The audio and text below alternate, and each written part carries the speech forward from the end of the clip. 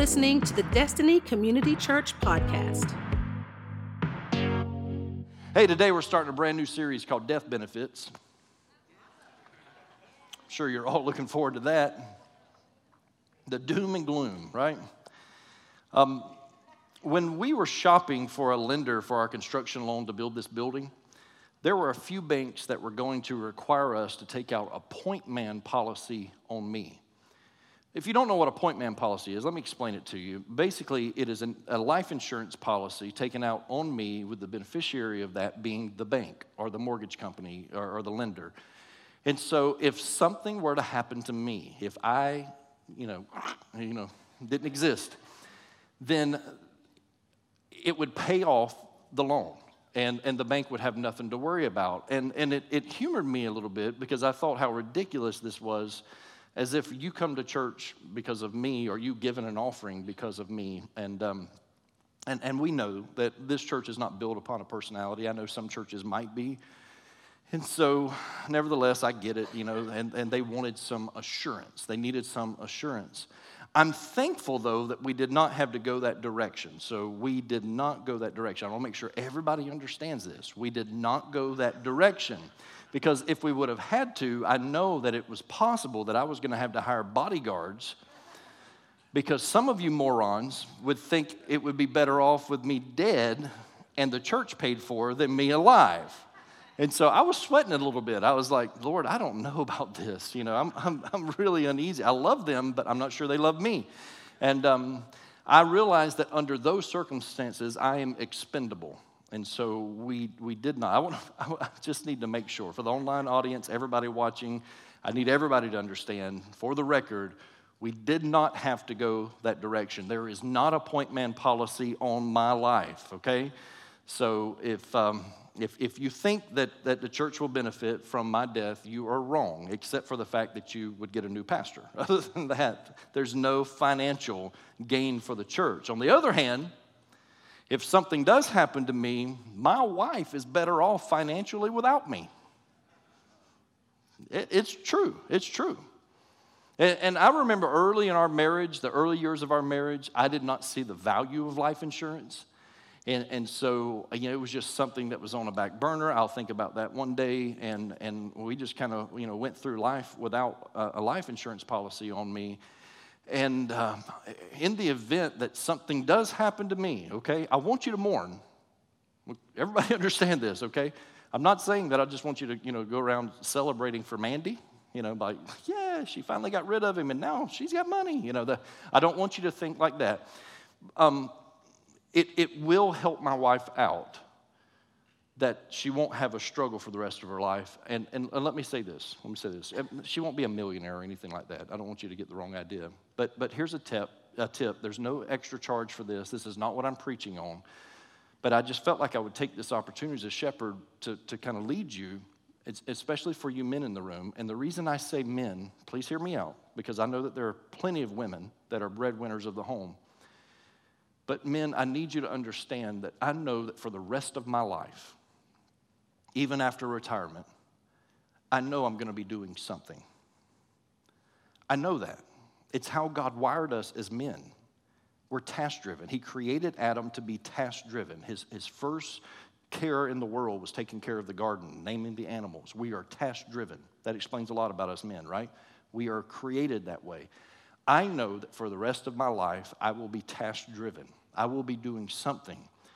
But men, we need to pre-plan now for our spouse and for our family, that in the event that something should happen to us, something should happen to you, to me, let's allow our families time to grieve without having the stress of finances and the pressure of trying to figure out how they're going to pay what. I don't want my wife stressing about the mortgage. I don't want her stressing about a car payment. I want everything that we have to be paid in full, and in the event that something happens to me, that is how we have it set up. Everything that we own will be paid in full. If she chooses to work after I'm gone, just know this, it will be a supplemental income that Mandy will be able to go to TJ Maxx and to Marshall's and all those places that she likes to shop and buy all the little things that she likes to get, okay? She'll be okay, I promise you. And men, Again, no extra charge for this advice, but I felt like it was proper with us talking about death benefits that you needed to grab hold of this concept. Don't wait because nobody's guaranteed tomorrow. Some of you are like, what is he doing right now? Why is he? Trust me with this. You don't know how many people, how many families I've had to walk through without life insurance. And it's not easy and it's not fun. Death benefit. The amount paid to a beneficiary upon the death of an insured person. Again, this is dark, right? You're like, man, Pastor, why? Why? Welcome to October. Yeah. The amount paid to a beneficiary upon the death of an insured person. Starting today and over these 3 weeks, I want to dive into this uncomfortable subject of death, but more importantly, death and what it means to a believer. Because death to a believer means something completely different than what death means to an unbeliever. And I recognize that in a room this full of people that there's no doubt, there's some of you here that you have not yet put your faith and your trust in Jesus Christ. And that's okay because you're in the right place. And at the end of this message today, we're going to give you an opportunity to accept the love that he has for you and to respond to that love and making him the Lord of your life. And this is an uncomfortable subject, but I want us to look at it because if you are like me, please hear me out because this has been a tough year and a half. If you're like me, over this past year and a half, you have experienced more death than you ever thought imaginable. I know for me, there was a stretch in May where I either attended, officiated, or participated in 6 funerals in 1 week. Then the same thing happened just a little over a month ago where I had 7 funerals in a 2-week span. I have seen more death over the past year and a half than I have in all of the previous years of ministry, and I'm in my 25th year of ministry. It's been crazy how many people I know, and I know that I'm not the only one in the room because what we've witnessed, I've had former students of mine. I mean, I was their youth pastor. I've had to preach their funeral. Some of their parents have died, and they've asked me to come back and preach their funerals. Former church members of places where we've been on staff at. I've had people that I've known for years. I mean, just decades. And then people that I've just met this past year that we've had to bury them. I have had to bury family members. This has not been an easy year, and it has a sting, man. Right when it begins, right when you experience death, it has that sting to it that you just know that life is never going to be the same again. Death is one of the most certain and absolute parts about life, but it is the most misunderstood. And as a group of believers, I want us to have a healthy understanding of what death is and what it means to us. My goal through this series is to help us see that not only is death necessary, but that we can prepare in advance the benefits that death will bring. To enter into the afterlife unprepared and misinformed would simply be a tragedy. And as you will see today through the inaugural message of this series, you're going to see that even Jesus was prepared. He prepared for death, a physical death on a cross. Even Jesus was prepared for death. We're going to be reading out of John chapter 12 today, the Gospel of John chapter 12. And as you're turning there, I just want to note that it's interesting that the last week of the life of Jesus, his earthly ministry, the last week is a large focus of the New Testament Gospels, as it should be. I mean, that last week and the things that were accomplished, they are important to the Christian faith. When you look at the book of Matthew, over a third of the book of Matthew is dedicated to the last week of the life of Jesus. Mark dedicates over a third of his book to the final week of the life of Jesus. Luke focuses on that last week for about a quarter of his book, still substantial. But John writes about the last week of the life of Jesus on this earth for nearly half of his book. For nearly half of the book, John dedicates it to the last week. So you've got 33 years, but all of these authors are concentrating on that last week. And so I think it's safe to say that whatever happened during that last week is worth us paying attention to. And so to kick this series off, we're going to read from John chapter 12, verses 1 through 7. John chapter 12, verses 1 through 7. And it reads like this. 6 days before the Passover celebration began, Jesus arrived in Bethany, the home of Lazarus, the man he had raised from the dead. A dinner was prepared in Jesus' honor. Martha served, and Lazarus was among those who ate with him. Then Mary took a 12-ounce jar of expensive perfume made from essence of nard, and she anointed Jesus' feet with it, wiping his feet with her hair. The house was filled with the fragrance. But Judas Iscariot, the disciple who would soon betray him, said, "That perfume was worth a year's wages. It should have been sold and the money given to the poor." Not that he cared for the poor, he was a thief, and since he was in charge of the disciples' money, he often stole some for himself. Jesus replied, "Leave her alone. She did this in preparation for my burial. You will always have the poor among you, but you will not always have me." The very first verse of our text gives us a timestamp of when this actual event occurred.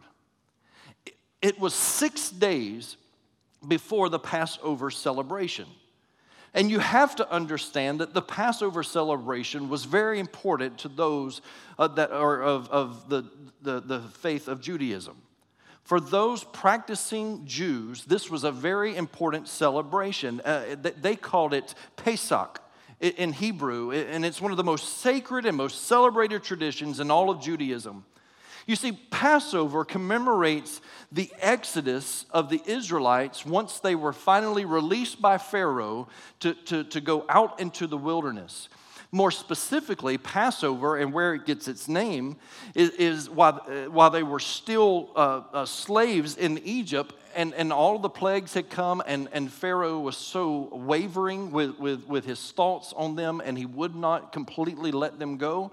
If you remember, God told Moses, he said, "I'm going to send a death angel over Egypt." And he said, every home that has the blood of the lamb smeared over the doorpost, applied to the doorpost, he said, I'm going to let the death angel just pass them over. He said, but every home that does not have the blood of the lamb on the doorpost, he said, the death angel I'm going to allow the death angel to come in and to kill their firstborn. And of course, we know that Moses informed all of the Israelites, all of the Hebrews. He told them about this. That was the plan. He did not tell the Egyptians. And when the death angel flew over Egypt, all of the firstborns of the Egyptians were killed. And it was just, it was the straw that broke the camel's back. It was finally at that moment that Pharaoh just said, I can't take any more. Go worship your God. Do whatever you've got to do. Get out of here. It was that they were celebrating, that they were commemorating. And so for them, it's a joyous occasion. We have been set free from bondage, free from slavery. We had the blood of the Lamb over our doorposts. Therefore, our children were spared. They were saved. And this was a major part of being a Jew. But this wasn't just any Passover. This one was unlike the 32 or so previous Passovers that Jesus had celebrated with friends and with family. This one was different. 6 days before his last Passover, Jesus and his disciples, they gather at the house of Lazarus to have dinner together. And at this dinner, the Bible tells us that Jesus is the guest of honor.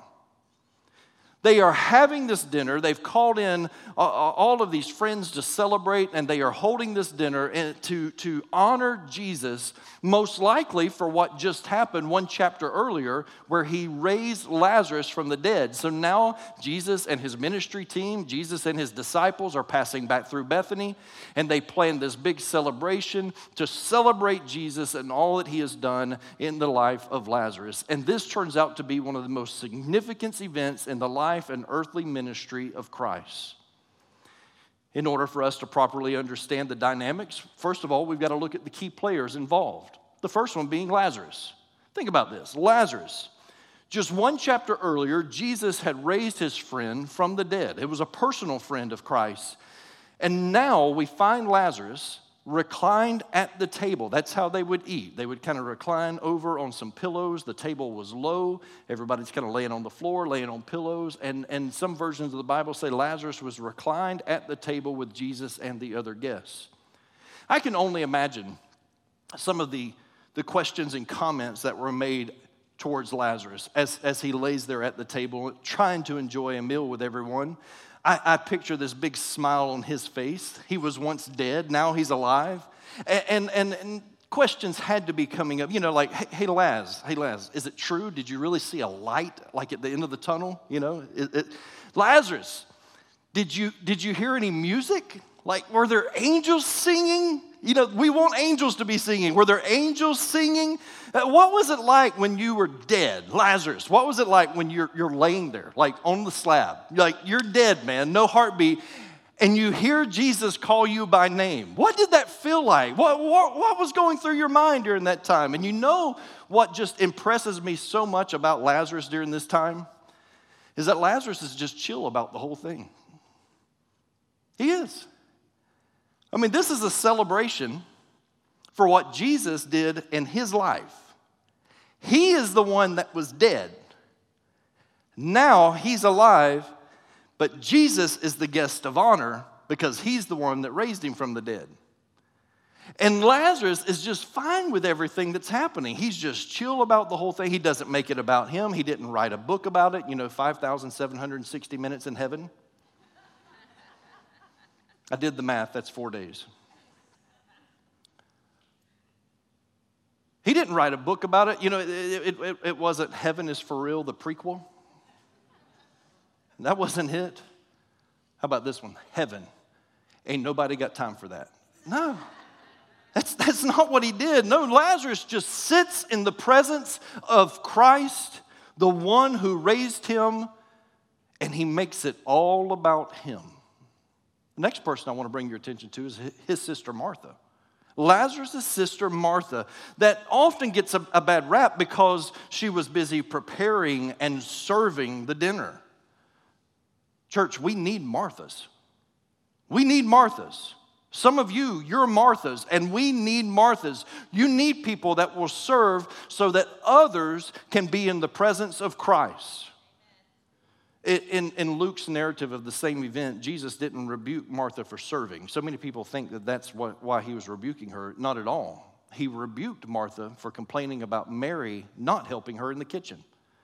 Luke chapter 10, verses 40 through 42, it says, "But Martha was distracted by the big dinner she was preparing. She came to Jesus and said, 'Lord, doesn't it seem unfair to you that my sister just sits here while I do all the work? Tell her to come and help me.' But the Lord said to her, 'My dear Martha, you are worried and upset over all these details. There is only one thing worth being concerned about. Mary has discovered it, and it will not be taken away from her.'" Oh, you know what it feels like when you're frustrated because you're the one doing all the work in the home. You're the only one doing any work around the office. You're the only one doing any work around the church, or at least that's what it feels like.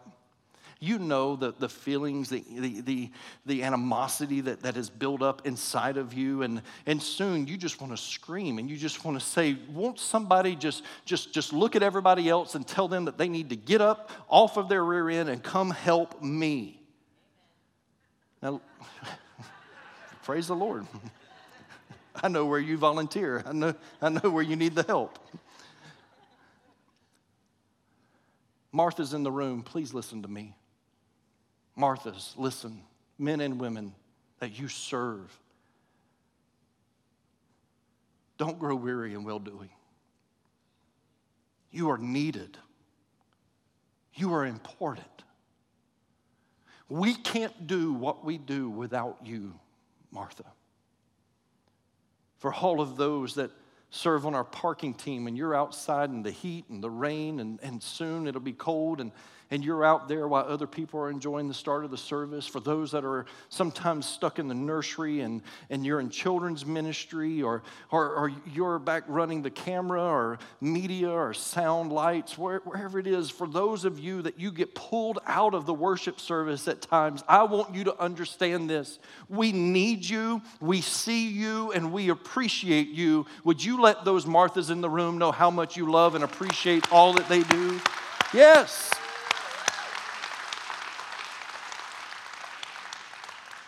And then there's Mary, the other sister of Lazarus. Mary is so thankful for what Jesus did for her brother. I mean, her brother was dead for 4 days. Jesus shows up and brings healing to his life. And she is so overwhelmed with joy that she breaks protocol. And I'm just going to say what we all should say. She gets weird. For those of you that have been raised in church and you know this passage of Scripture, we've read it so many times that we've almost become callous to it. But I really want you to think about what she does. It is strange worship. It is weird. Like if we do that right now, you're calling the crazy house. I mean, nobody, you deserve a straitjacket. It was crazy what she did, and she broke protocol to do it. There's no way that this woman should have walked up to the table of a group of men sitting there in that Jewish society. There's no way that she should have done what she did. And after dinner, as everyone is kicked back and relaxing, Mary takes this expensive bottle of perfume. More on that in a moment. But she takes this expensive bottle of perfume and she pours it on the feet of Jesus. I am convinced that this was a spontaneous act of worship. She did not think about it. It was just overwhelming for her. I mean, Lazarus is sitting on one side of the table and she sees her brother who was dead. She remembers the feelings that she had just a couple of weeks ago, and she's looking at him thinking, oh my God, he's alive. And she looks across the table and she sees the man that raised him from the dead, and she is so overwhelmed with joy that this spontaneous moment of worship takes place, and she doesn't know anything else to do except get the most expensive thing in the house and go pour it on his feet. How do I know it was spontaneous and not planned? She didn't even bring a towel with her to dry his feet, to get the excess up off the floor. She didn't think through the details. Jewish women would have long hair, and so she let her hair down and began drying his feet with her hair. Unplanned, spontaneous worship in that moment. Judas, sitting at the table, one of the disciples of Jesus. Judas was the church treasurer. He was the finance manager. He was in charge of the ministry's money. And Judas has a problem with Mary's extravagant worship, this moment of spontaneous worship. He's offended by it. And the reason why he's offended is that he looks at it and says this expensive bottle of perfume should have been sold and the money given to the poor. And many of you can relate to that because that's logical thinking. It's very practical thinking. Let me tell you something about worship. It's not practical. It's not natural.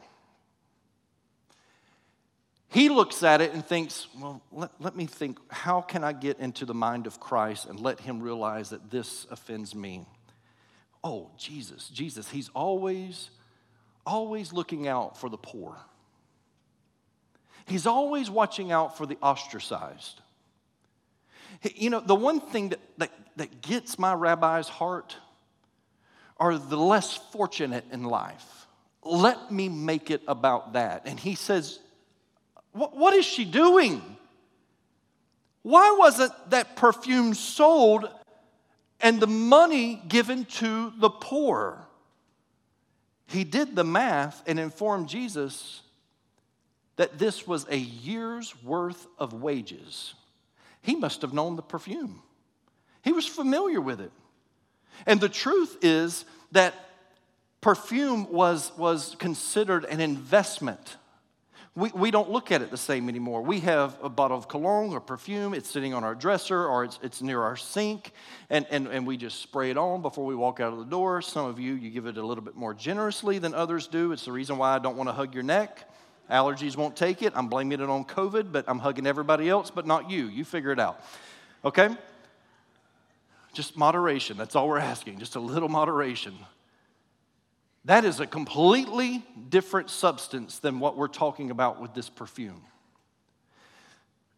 In first century Palestine, they would invest in perfumes and oils, and they would keep them under lock and key. These were valuable items to them, and you would invest in it as if you were preparing for your future. Just to give you an equivalence in today's market, remember Judas said, if she would have sold this and give it to the poor, he said it was worth a year's worth of wages. Minimum wage this past week in Florida went up to $10 an hour. $10 an hour. I know some of you are like, yes, and the others in the room that have to pay that, you're like, no. It went up to $10 an hour. $10 an hour minimum wage. $10 an hour for a 40-hour work week for 52 weeks is $20,800 for the year. $20,800. At minimum wage, Mary just poured out almost $21,000 worth of perfume on the feet of Jesus. And in that day and age, with perfume and these expensive ointments considered an investment, she might have just thrown away her future. Think about it. That might have been the new house that she was saving up for. That could have been her retirement plan. Or that new 33 AD model Mustang that she's been wanting. Horse. I like John.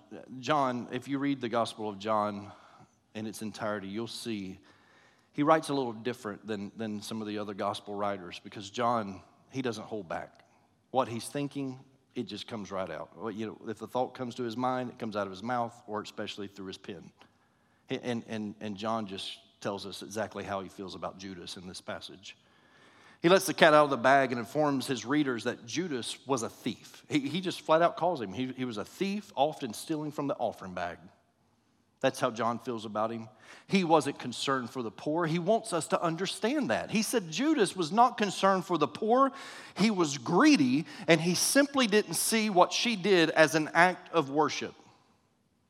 Last year, there was a thread on one of the Newberry Citizens Facebook pages.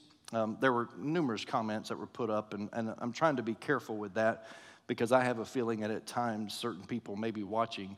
And I just want to say this really quick. We love you. We love you. If you're watching right now and you've got some differences with us, we love you. We know that you may never come here, but you're welcome to come here. Congregation, would you let them know that we still love them? Let them know. Yeah, we do. We hate that there's some differences, but nevertheless, we are still going to worship. There was this Facebook thread, one of the many that were posted, and there was somebody that was complaining about this new facility here, and most of the follow-up comments, they were positive. I looked at our staff and I said, don't try to defend us. Don't go on there and defend me or defend the church. I said, we're judged by our fruit. We're judged by our fruit. And man, it was beautiful. The community stepped up and they began just coming to our aid. They were going to bat for us, and it was just great. Some of you actually commented on there and fought for us, and we appreciate that. But it humored me when someone commented about how we wasted money in building this big building. Like, it offended them. In amidst of all the positive comments, somebody, not the original poster, but somebody commented on there about, what a waste of money. Think about all they could have done with that money.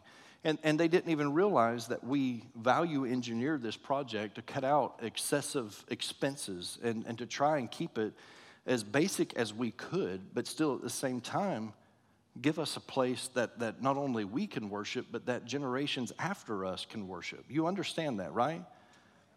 Can I declare something to you right now? We're not going to wait on a 20, 25-year mortgage to be paid.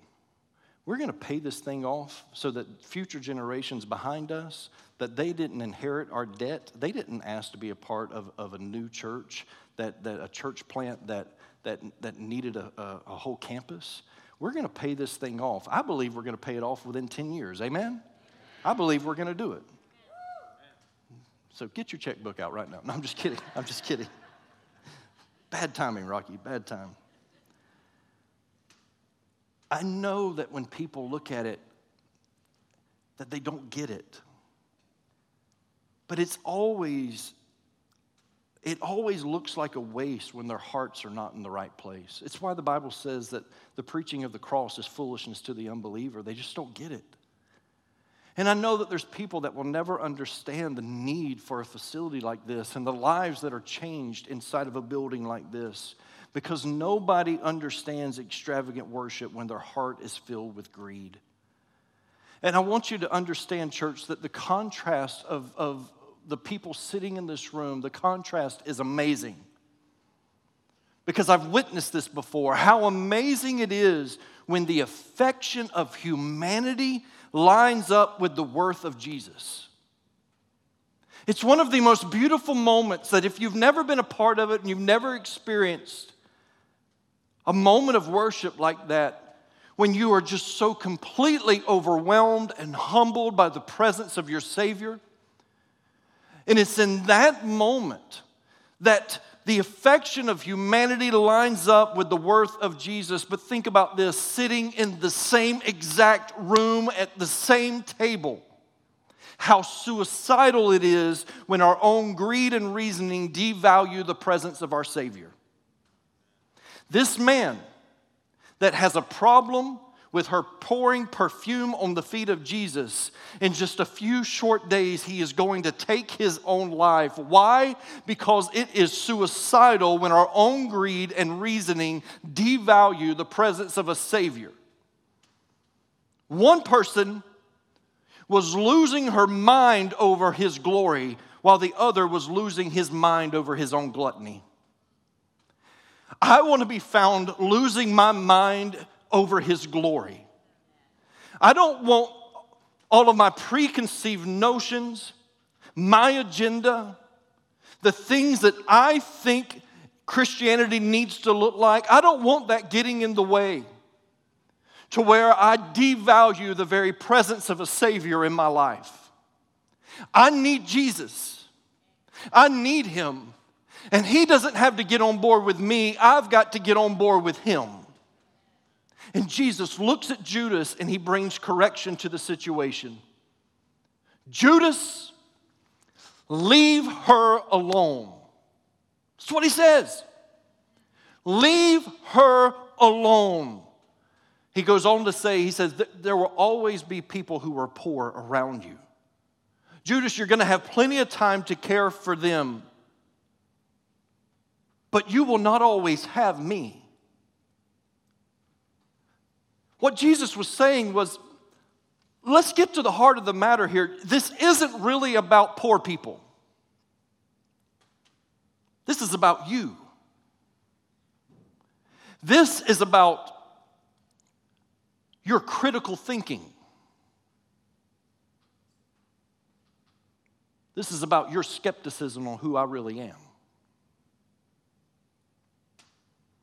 Judas, there will always be poor people. If that's what you're wondering, if that's what you're interested in, if that's who you want to help, long after I'm gone, there will always be poor people. You'll have plenty of time, but you will not always have me. I can only imagine what Jesus was really thinking. That's what He said.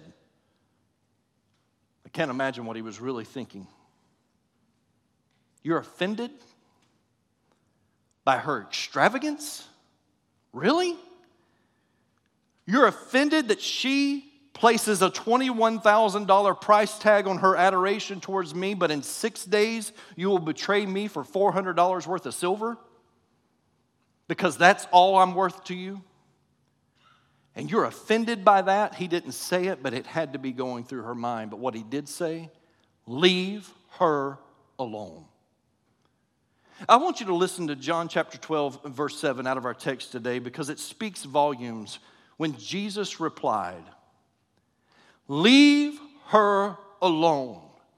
She did this in preparation for my burial." Wait, what? You don't have to go so extreme about it, Jesus. I just didn't like that she poured out the perfume. What are you talking about here? Why have we got to get so serious in this moment? Like burial as in death? Like you're going to die? The common practice of the Jews in the first century was to go to the tomb and anoint the body of the deceased with perfumes and special oils. And the first reason for this, it was for very practical purposes. We understand it. I probably shouldn't even say it, but as the body decomposes, there's just this smell that is associated with the process. And so the perfumes and the oils, they're used to cover up the smell, to cover up the stench. The body of the deceased, right after they were pronounced dead, soon after that, they would do a ceremonial, like a ritual washing with water, and then they would wrap them in a shroud and they would put them in the tomb. And it was perfectly acceptable for the deceased body to later be treated with perfumes and oils as the body began to decompose. But there was another reason why Mary was anointing the feet of Jesus. And it's almost as like she's the only one in the room that truly gets it and understands it. The word Messiah, it means anointed one. And it comes from the Hebrew word used for anointed. They are calling him rabbi, teacher. But I'm not quite certain that they bought into the fact that he is the coming Messiah that they had been waiting for thousands of years. They're just not quite sure. Even the ones closest to him are just not sure. The word Christ, it comes from the Greek word Christo, which also means anointed one. And so when Mary comes up to the dinner table in this spontaneous act of worship and she begins pouring this expensive perfume on the feet of Jesus, Mary was making a statement to Jesus and to everybody else in the room, because the whole room, the Bible says, was filled with the fragrance. Everybody could smell it. And the statement that she was making, I believe that this man is the Messiah. He is the Christ. He is the anointed one of Israel. And when nobody else in the room will say it, I will go to the extravagant. I will do I will go get the very best offering that I have, and I will pour it all over his feet. And she was so excited to express her worship upon him that she poured out her most prized possession on his feet. Leave her alone.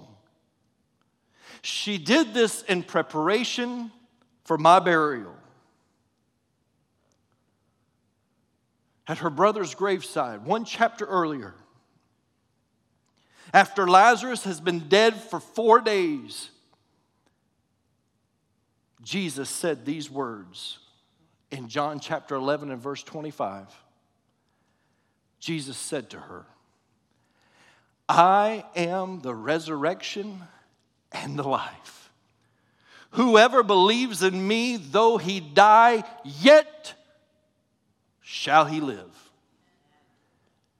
When those words are said, it's a bold statement when you're standing in front of a tomb of a man that's been dead for 4 days. I am the resurrection and the life. Nobody else has control over this. Jesus stands in front of her brother's tomb and says, I am the one that controls the resurrection and I am the resurrection and the life. And when he said, Lazarus, come forth, and commanded them to roll a stone out of the way. And they looked up at that tomb, and that dead man, her dead brother, is standing there with grave clothes wrapped around him. And Jesus says, loose him and let him go. And her brother walks out, and he is healthy. And now she's sitting at a table with him, and he's on one side, Jesus is on the other. And she says, I just can't take it. I can't take it anymore because of what he's done for me and for my family. I have to worship him in spirit and in truth. I've got to pour it out all over his feet, my very best offering. She knew that Jesus was the resurrection and the life. There was no doubt in her mind, and she knew that if anybody could conquer death, hell, and the grave, this man's got the best chance of doing it. Leave her alone. Judas, don't let your narcissism, your skepticism, and your criticism ruin this moment for her. Leave her alone. Because when I die, I need her to believe that I am still the resurrection and the life. Because when the rest of you are mourning, I need her to know, don't ruin this for her. Leave her alone. And sometimes, church, I'm worried that sometimes our narcissism, our skepticism, and our criticism might be hurting some others in the faith. Leave her alone, Judas. Just leave her alone. You don't have to get it. You don't even have to participate. But don't ridicule her. Let me tell you something, church. Don't you ever look down your nose at the way somebody worships.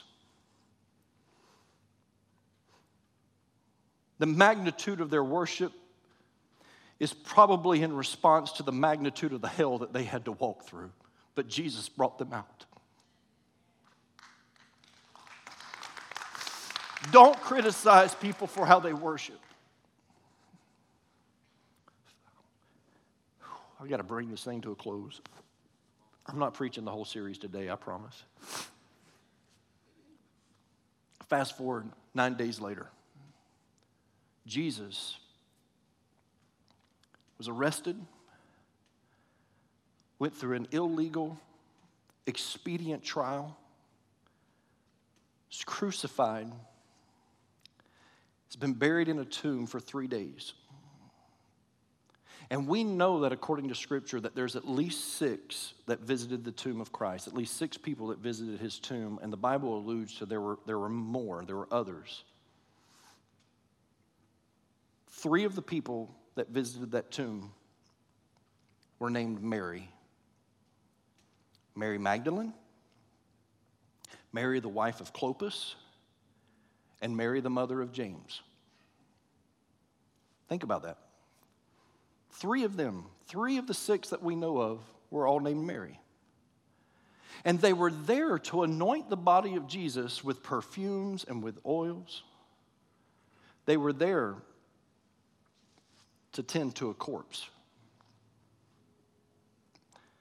But you know which Mary was not there? Mary, the sister of Lazarus, was not there.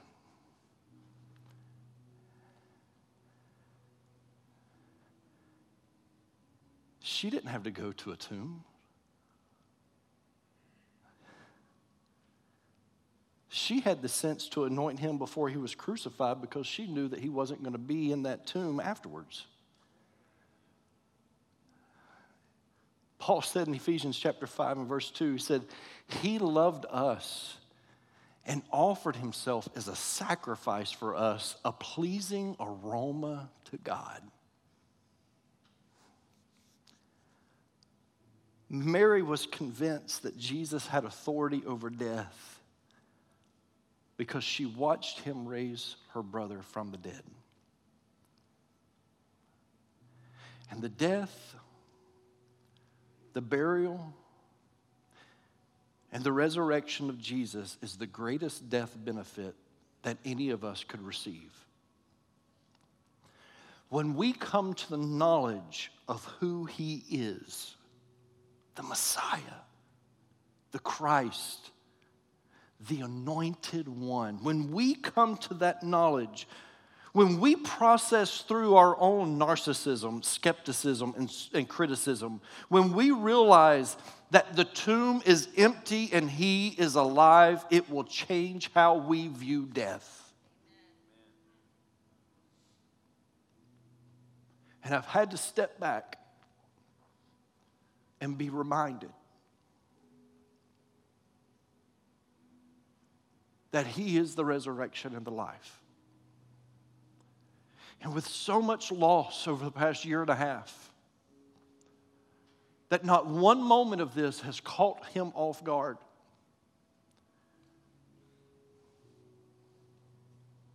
Though he slay me, yet shall I live. We used to sing this song when I was growing up. It said, heaven is sounding sweeter all the time.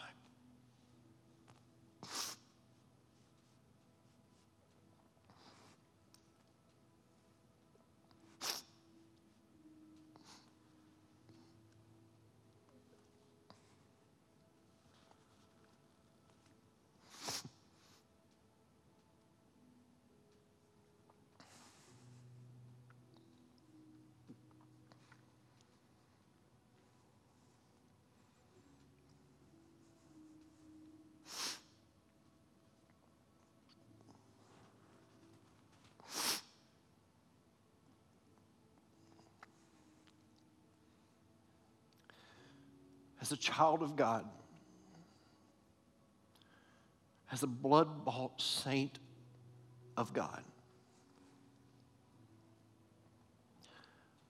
as an heir with Christ Jesus, we must have a healthy understanding of death. We've got to reprogram our mind. It doesn't mean that we won't hurt. It doesn't mean that we won't mourn. It's what the scripture says, that we just learn to mourn with hope.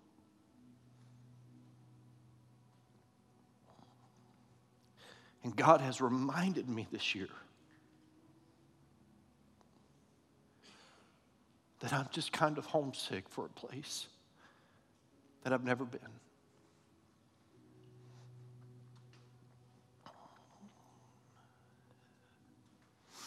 Because he lived, he died, and was resurrected. We are the beneficiaries of the greatest death benefit. Thanks for listening to the Destiny Community Church podcast.